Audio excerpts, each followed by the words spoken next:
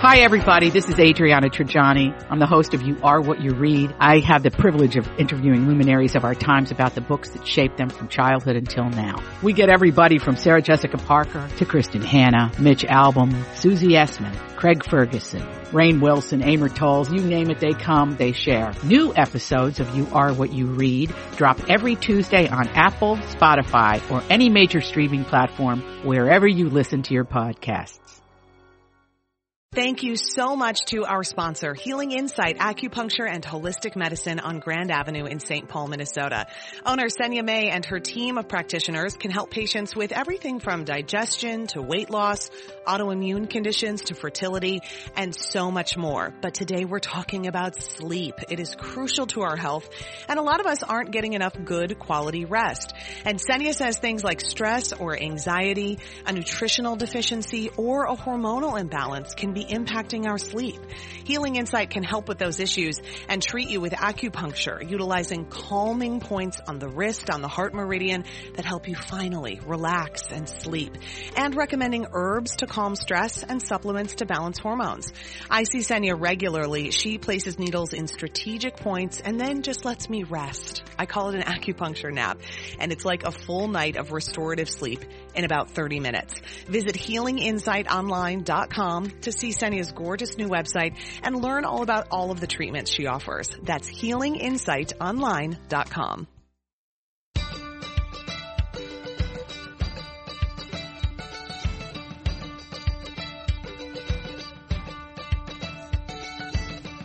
I'm Marjorie Bunnett, and this is Best of the Nest, the podcast that's all about creating strong, comfortable, beautiful nests that prepare us to fly. And there's a nest I want to fly into, and it's my husband's. I miss you so much. Special guest host, Reverend Dr. Ian Punnett. Hi, sweetie. Hi, sweetie. You call it Best of the Nest. That's not what I call this show. Remember. What do you call it? My Crazy Life and My Old Friend Elizabeth. That's what I... Did you say My Crazy Life or My Crazy Wife? Not sure. Which it comes out both ways, but usually life. And so I'll listen to it and I'll go, oh, and My Old Friend Elizabeth. And I go, there you go. That's how I think of it. Well, speaking of Elizabeth, she is nesting at home with Heathcliff. Heathcliff. Yeah. Heathcliff. And Bernie and Franklin and Jay. If you haven't heard, she had the baby. So we're very excited about that. And she's going to take a couple of weeks off. I texted her the other night, Elizabeth, I miss you so much. This isn't to guilt you to come back, but I miss you so much. So I just hope she takes lots of time with that sweet little family of hers. But speaking of birth, you're about to birth a book, my man. Yeah. The book is dropping officially October 20th, maybe by the time we hear this, but it will have already been available for pre-sale for the last month or so. So we have no idea how many have been pre-bought. Right. We're hoping that the day of sale goes well and that we get some other media to help promote it because we really believe in it. Well, it helps if you actually give the title of the book, darling. Well, I mean, I didn't know how much of a plug you wanted here. So Big plug. The new book I co-wrote with two other very fine gentlemen. The book is called How Millennials Can Get Us Out of the Mess We're In. And it's a book on leadership, but we used the life of Moses as a framework. And inasmuch, kind of felt like it was appropriate to bring in somebody from the two other great religions that focus on Moses, that being Judaism, and we have Rabbi Mordecai Schreiber as the man who handled that from a Hebraic perspective, and then focusing on the Quranic narrative of Moses, Dr. Iqbal Yunus, who is Yunus. Sorry, I can't believe I said that because it's always universe to me. It's always Dr. Right. That's how I have to think. In fact, my little meme for remembering Iqbal Yunus is Kickball Universe. But anyway, and so we between the three of us, we wrote this book about Moses, who is really in some regards the first millennial, as we argue, and why millennial style leadership is badly needed right now. I love this idea, and I cannot wait to read the book. This is one of the first books that you've published that I didn't read cover to cover or have some little part in the editing of it. And when I say little, I mean very little. But often you would send me chapters. I've read chapters of it, but I did not read this one cover to cover. And I think it's so perfectly timed to what we're going through now. We're not going to get into politics, but it's been interesting, as with any book, you want to get a certain amount of pre-publicity. And when you started getting a little publicity and then one thing after another sort of kicked it out of the news cycle. First, the president getting COVID, and then the Supreme Court justice nomination proceedings, all of that. So I don't mind giving this a big plug because I think it's an important book. And it goes to speak to, when I introduce you, I never know which comes first. Reverend, Doctor, Reverend. You know I never use any of them.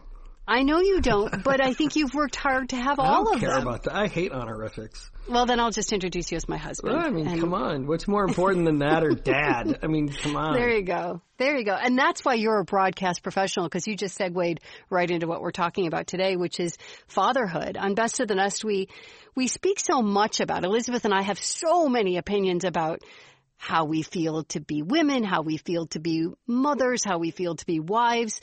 And other than Jay sometimes coming upstairs in their house, he'll give a comment in the background. And he's been a guest once on the show.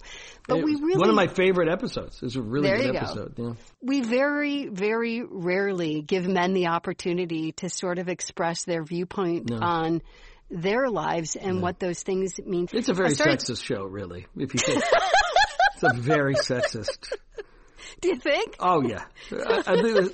I believe we call that androgyny. I believe there's like a real antipathy that I feel it every time. So, darling, it's not about you. It's all about me. It's just about me. It's about me. It's about me. No, I know. And it's funny because I listen to stories and I listen to, I think, and then I almost like say something. I'll be sitting and I'll listen to it and I'll go, and then I go, nope. Not welcome. Nope. Not my clubhouse. Not my clubhouse. Well, it is your clubhouse, and we hope that men in general feel that we are open to them and that they listen. We've got some wonderful, wonderful listeners, male listeners, and we don't pretend like we understand the male mind, but we hope that if you're a man and you listen to Best of the Nest, that it helps you understand at least our female mind. Sure. So that's really the feeling of it. No, it's true. But I think, when we think about fatherhood, and sort of what made me want to talk about this with you is Matthew McConaughey is on the cover of People magazine this week, and he's got a new book out, and a lot of it deals with fatherhood.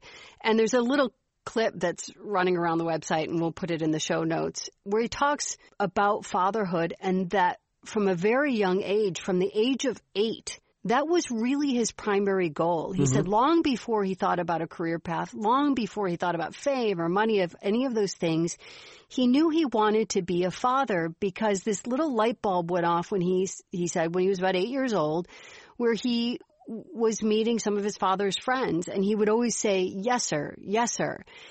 And in his little 8-year-old brain, what he connected was the idea of respect, that he had to call these men yes, sir.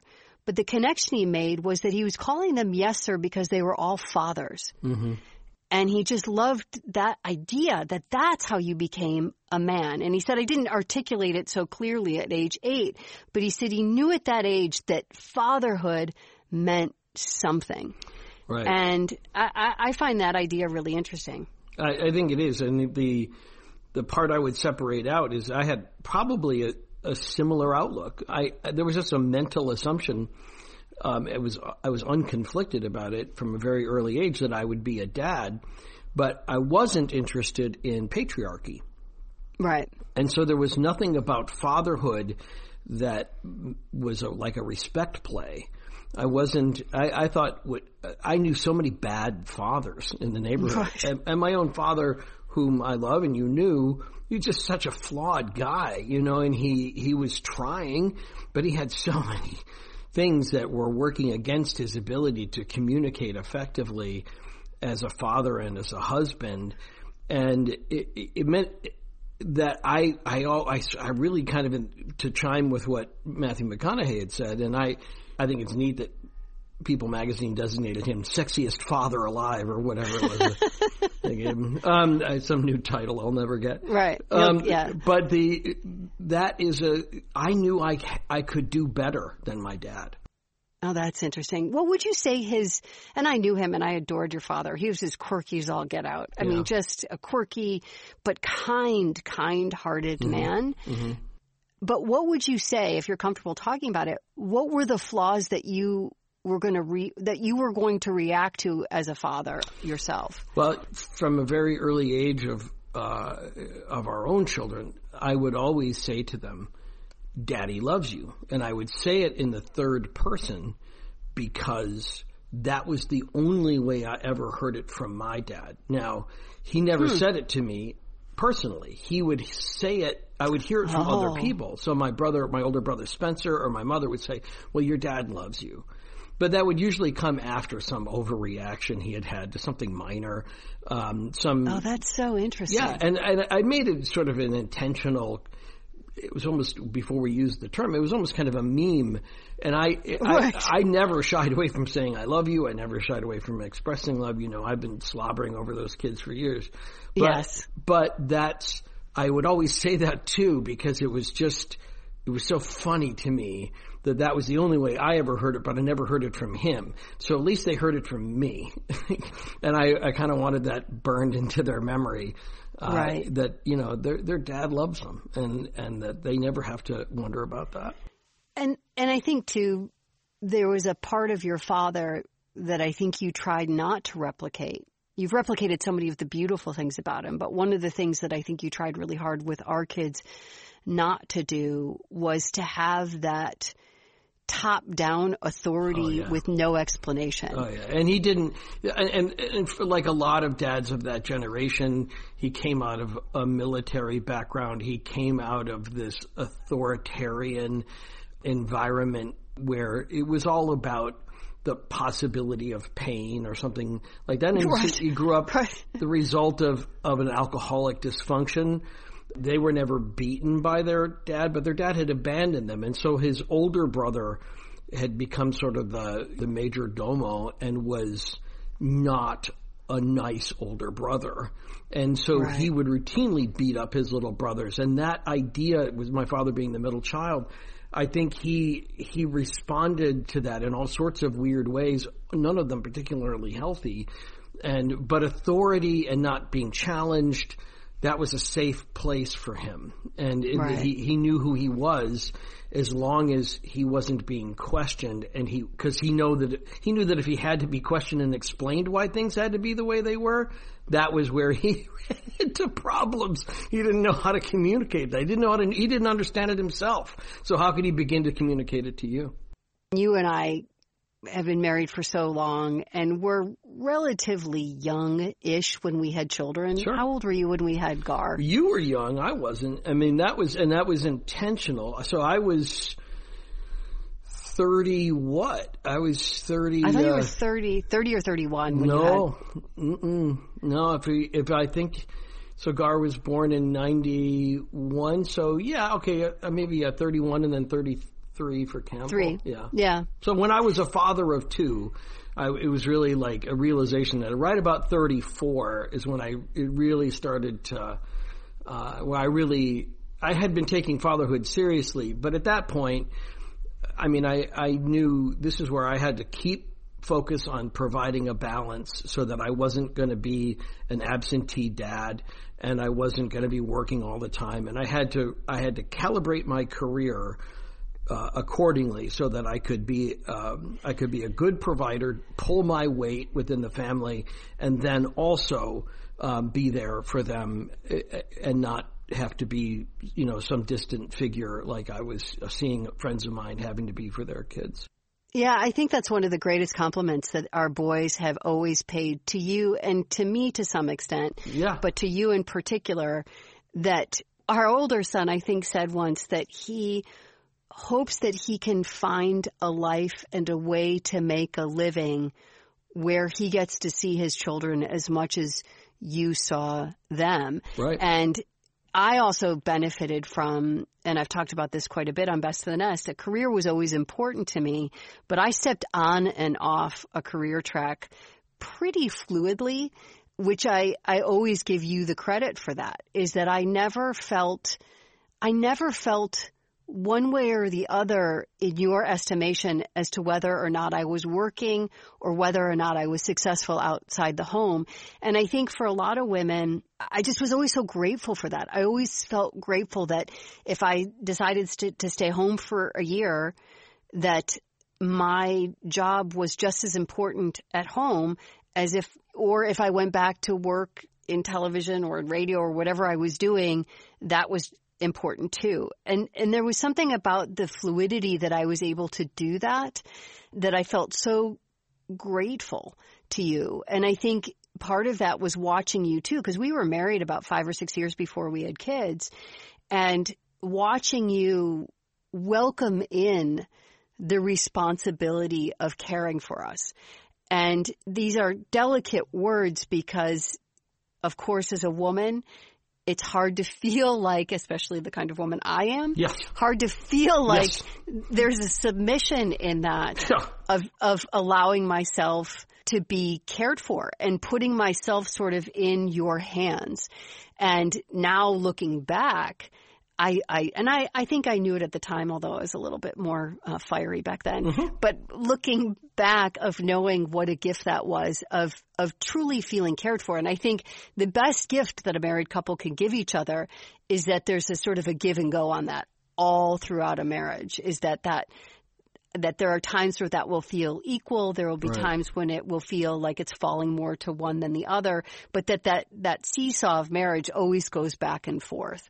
And I think you did that and taught me to do that really beautifully. Well, you're sweet to say that. I mean, your happiness was as primary to me as both of our children. And I had a real interest in making sure that you stayed fulfilled and that you continued to want to function as mom when that was going to be your primary function. I didn't want you, I wouldn't, if it just on a practical basis, it didn't serve anybody if you were unhappy. So trying to make sure that everybody was happy was good. I think in media, having the dual media careers, it should be said though that the one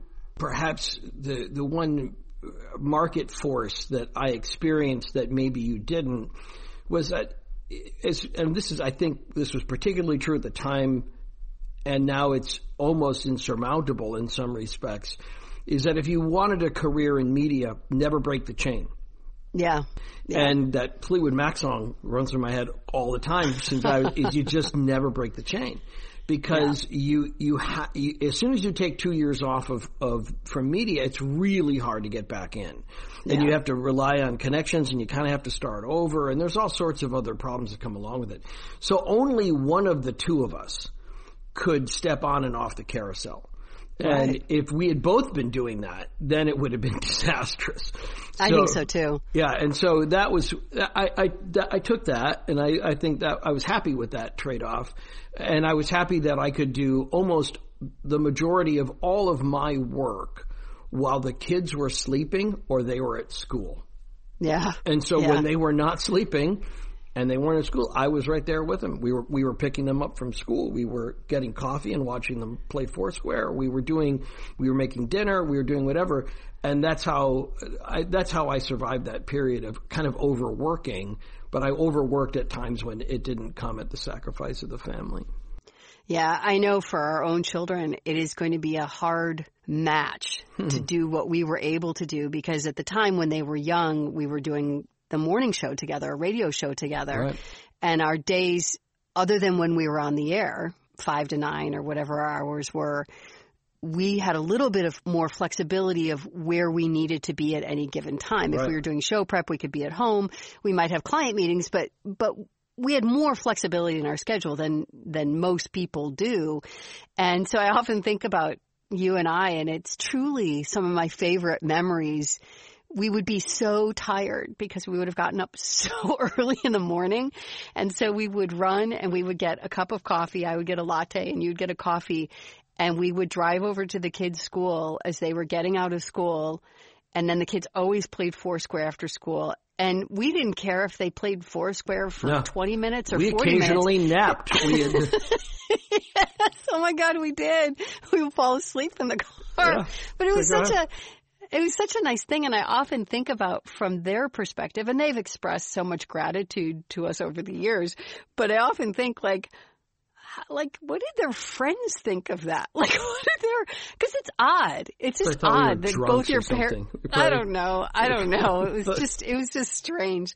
But in terms of like, I often think about, and I don't think this has changed, and I don't think it will change because women bear the children. We grow them. And there's that just makes you hotter. Yeah, it does make us hotter, doesn't it? It does.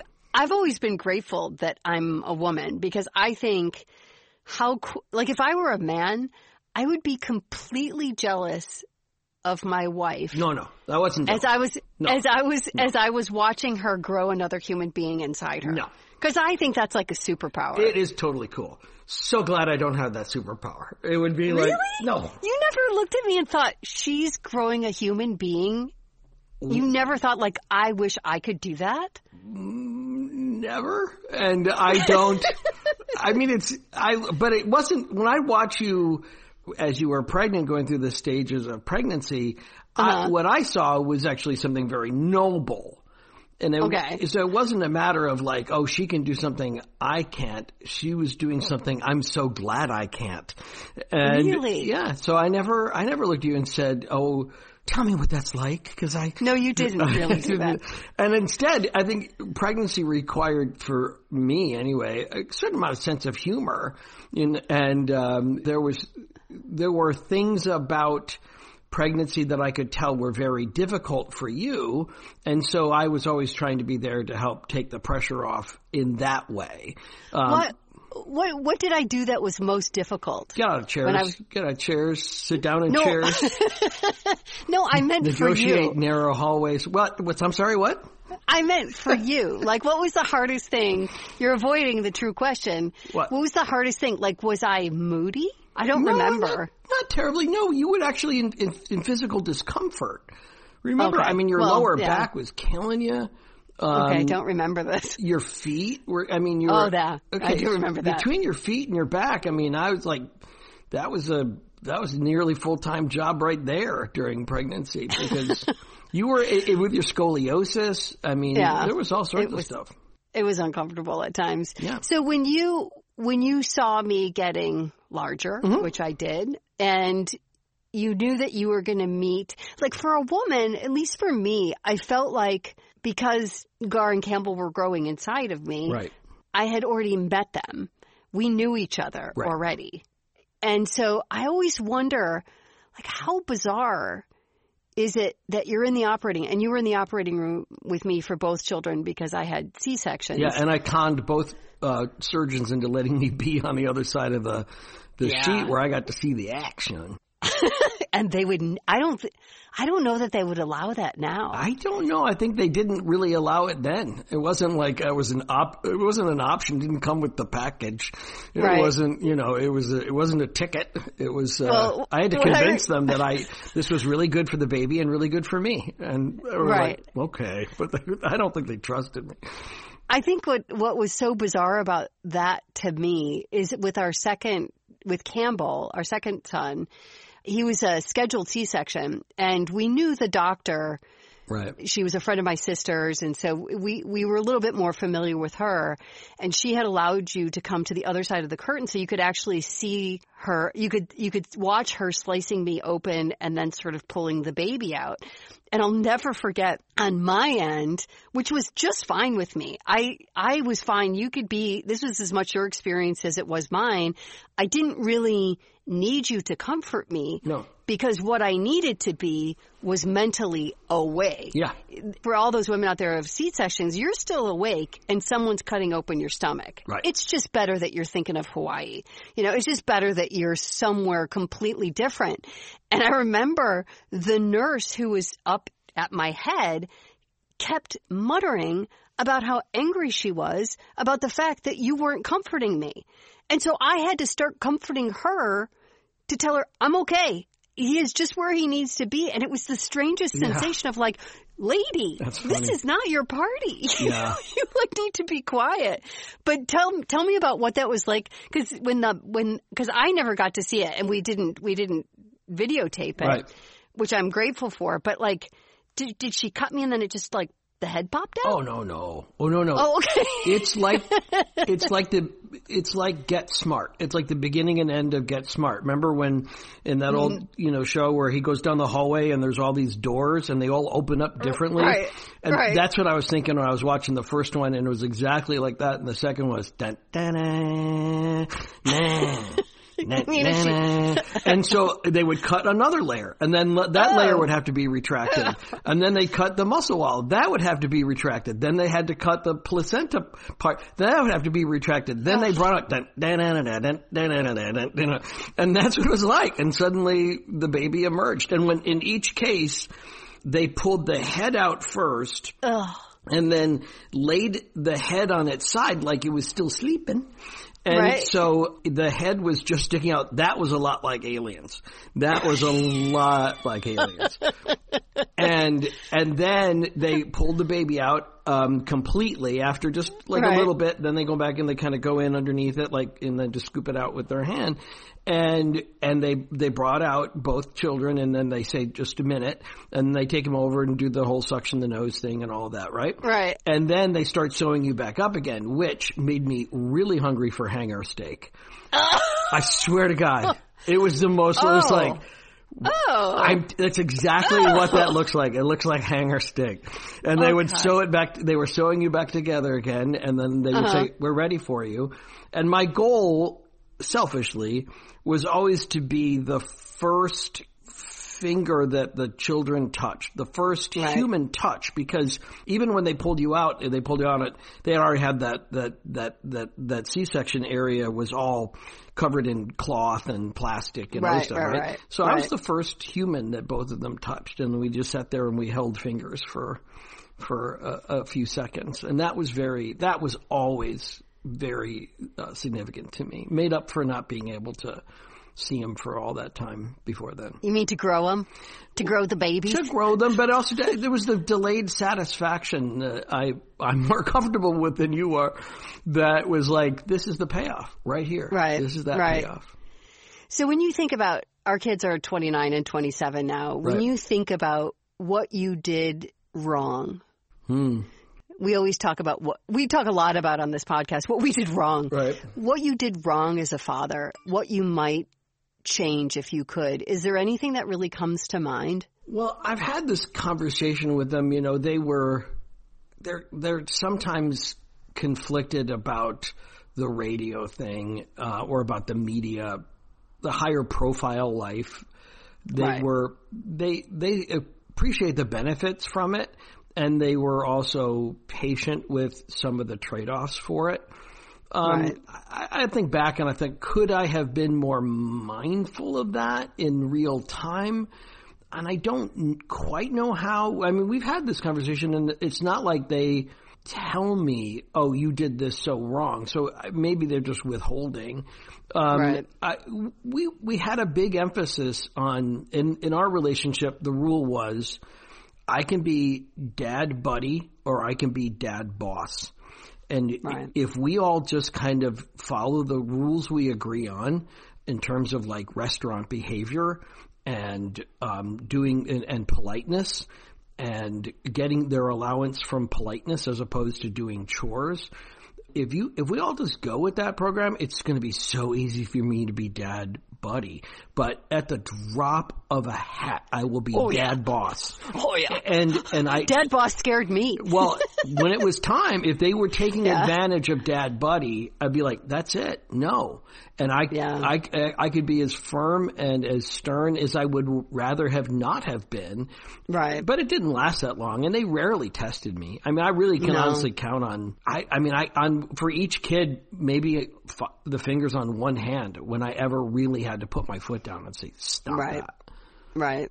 Well, it's one of the things I do think. So we're talking about the things you did wrong. Yeah. I will transition to something tell me what you think I did wrong. I'm open. No. I was going to transition to something that I think you did right. Oh, okay. Well, I'm still open for the wrong piece. I mean, I really can't think of anything. I'm trying to think, because I think parenting is so complicated and it's hard to go back and untangle things.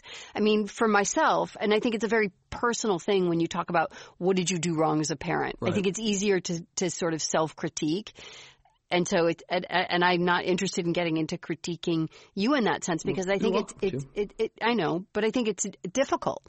But I think one of the things that you sort of set the tone for, and I think we really did right, is that whole idea of it can be really, really, really fun if you just sort of play by the rules and the rules are fair. Yeah. But if you're not going to... obtuse rules like where... No, we were really clear, because I think you were a good communicator in that way. And so this goes back to, I really think that you set the tone for this, and it made such a difference in raising our boys, is that they had a good life, and they will often talk to us about, with a great deal of gratitude, thank you for our sort of great childhood.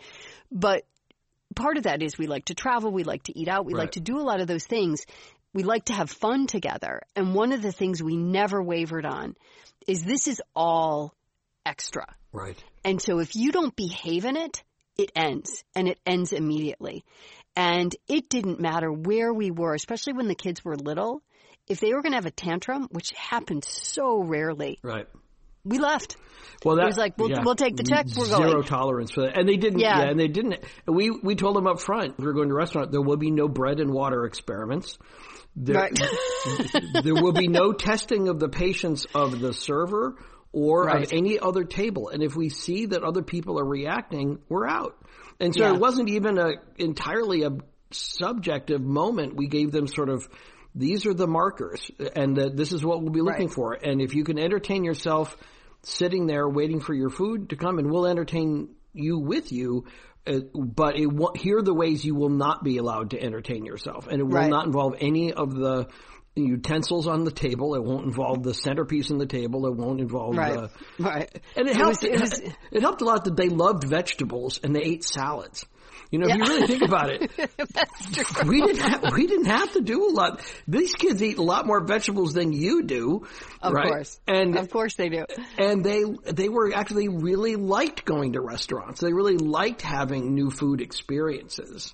But I think that was the best. That was the best part of their childhood, is that the relationship that we had set up with them, which was we were not their friends first. We never did that.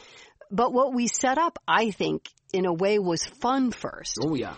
And a high priority on togetherness and having fun when we're together. And if it's not, it ends.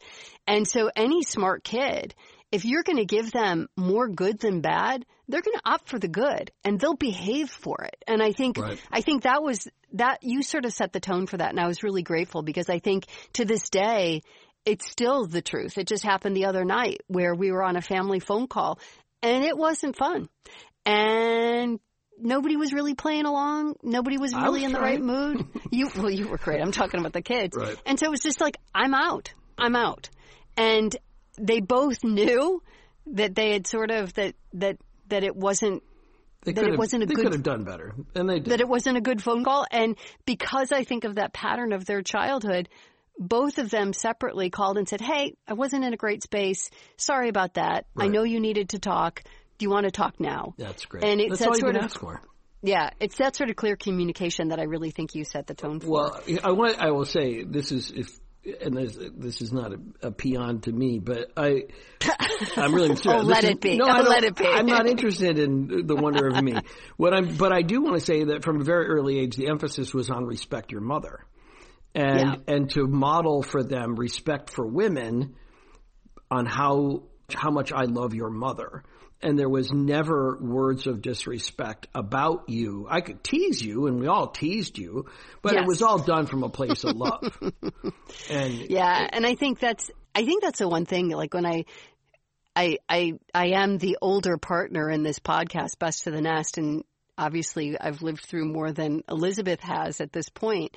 And so I always hesitate to give advice, because I really don't know how our story is going to turn out in the end. I think it's going pretty well. But one of the things that I think if I were a young mother, and I think young women should even think about this when they're dating, if your partner doesn't treat you with the utmost respect, your kids aren't going to either. Yeah. And so if that's an issue in your relationship, figure that out before the kids come along, because then you end up being the one in the house that's sort of tormented. Well, and that's a horrible position to be in as a woman. And you were tormented by teasing, and it was by 3 people. And the ample amount of material you would give us, and it was true. Which was so funny that the kids keyed in on that, and it made them funnier that they loved to yank your chain, and it was but it was done with out of a good place, not a bad place, and it was, and to this day, they needle you in ways I don't, and it's so funny that they've got like their own riffs going with you. They can get away with it because the foundation is respect. And without that, it's not teasing, it's tormenting. I want to pass on one thing that I remember, and I'll just be the capstone for this, and I promise not to go back to this, but about the kids eating, and about the fact that they had culinary curiosity. Yes, they did. And the younger one more than the older one, and they had these weird symbiotic things where one would eat the lower part of the broccoli and the other would eat the florets. So it was like, wow, whatever. Right. You guys worked it out, but like the broccoli was gone. They shared their broccoli. They just ate different parts. Right. But I remember, it still cracks me up. So Campbell, our younger one, Itchy, as we called him for years, we went to Hawaii by cashing in our American Airlines miles. And we got it at a good rate, and we were able to get business class to and from Hawaii. And so we did it all on miles, and it was great. We had a nice time while we were there. And we were flying back. I remember the flight attendant came up to our younger, so he's probably 7 at the time. Yeah, I think that's about right. And she said to him, well, here we get the time for, to order. And he's like, yes. And she said, so you have and she pointed to the kids part of the menu, and she said, so you have the macaroni and cheese with hot dogs, and then we have chicken fingers, and then we also have spaghetti. And he looked at her very respectfully and just kind of paused for a second. And he said, tell me about the sea bass. And I absolutely lost it. I thought it was the funniest thing. The look on her face. Yeah, that's about right. Tell me about the sea bass. Well, it's braised and butter. Yes. Yeah. Braised in butter. And they're like, all right, I'll take the sea bass. It was so perfect. And he ate the whole thing and loved it. And so, cracks me up. That's restaurant behavior. Exactly. Right there. That's the payoff for that. Yeah. So as we wrap this up, and as I said, I try not to give a lot of advice, but we've got Jay now, who's a father of 3, Heathcliff, Bernie, and Franklin, Bernadette and Franklin, and a lot of other young fathers and young mothers out there. If you did have one piece of advice for fathers, what would it be? The first thing is to explain why things will go south before you react emotionally. So as a father, when it comes to things like punishment, I give this advice all the time. And we got this from a series of books we were reading at the time about scream-free parenting. And I've heard you mention it before. Right. And that was really helpful, is just mark off the field. Be clear. Yeah. Don't wing it. Don't have thing that one day is punishable by death and then the next day it's a laugh and a pat on the back. Know what your family values are and express them. Give them the opportunity later on to push away from them when they're teenagers, but not when they're kids.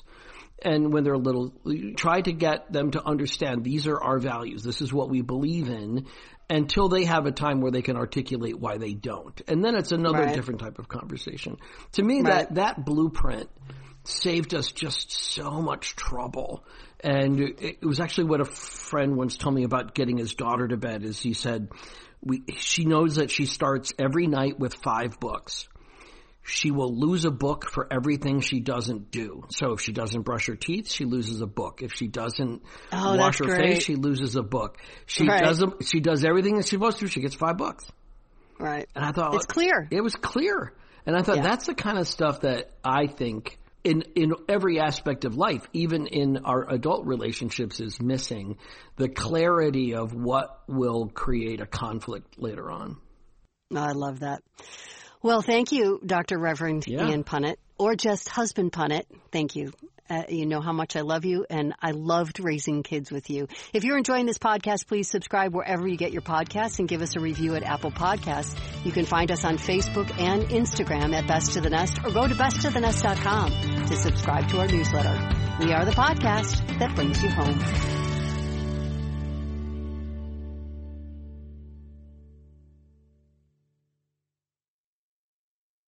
To be your best every day, you need proven quality sleep every night.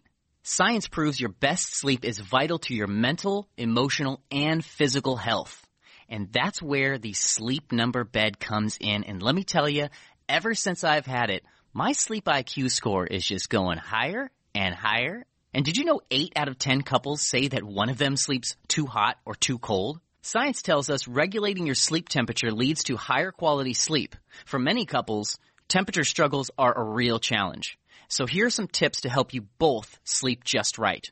Look for beds designed with temperature benefits such as the new Sleep Number Climate 360 Smart Bed that actively warms and cools each side so you both sleep blissfully comfortable. And now save 40% on the Sleep Number 360 Special Edition Smart Bed. Plus special financing for a limited time. Only at Sleep Number stores or sleepnumber.com/podcast1. Sleep Number, the official sleep and wellness partner of the National Football League. Subject to credit approval, minimum monthly payments required. See sleepnumber.com for details.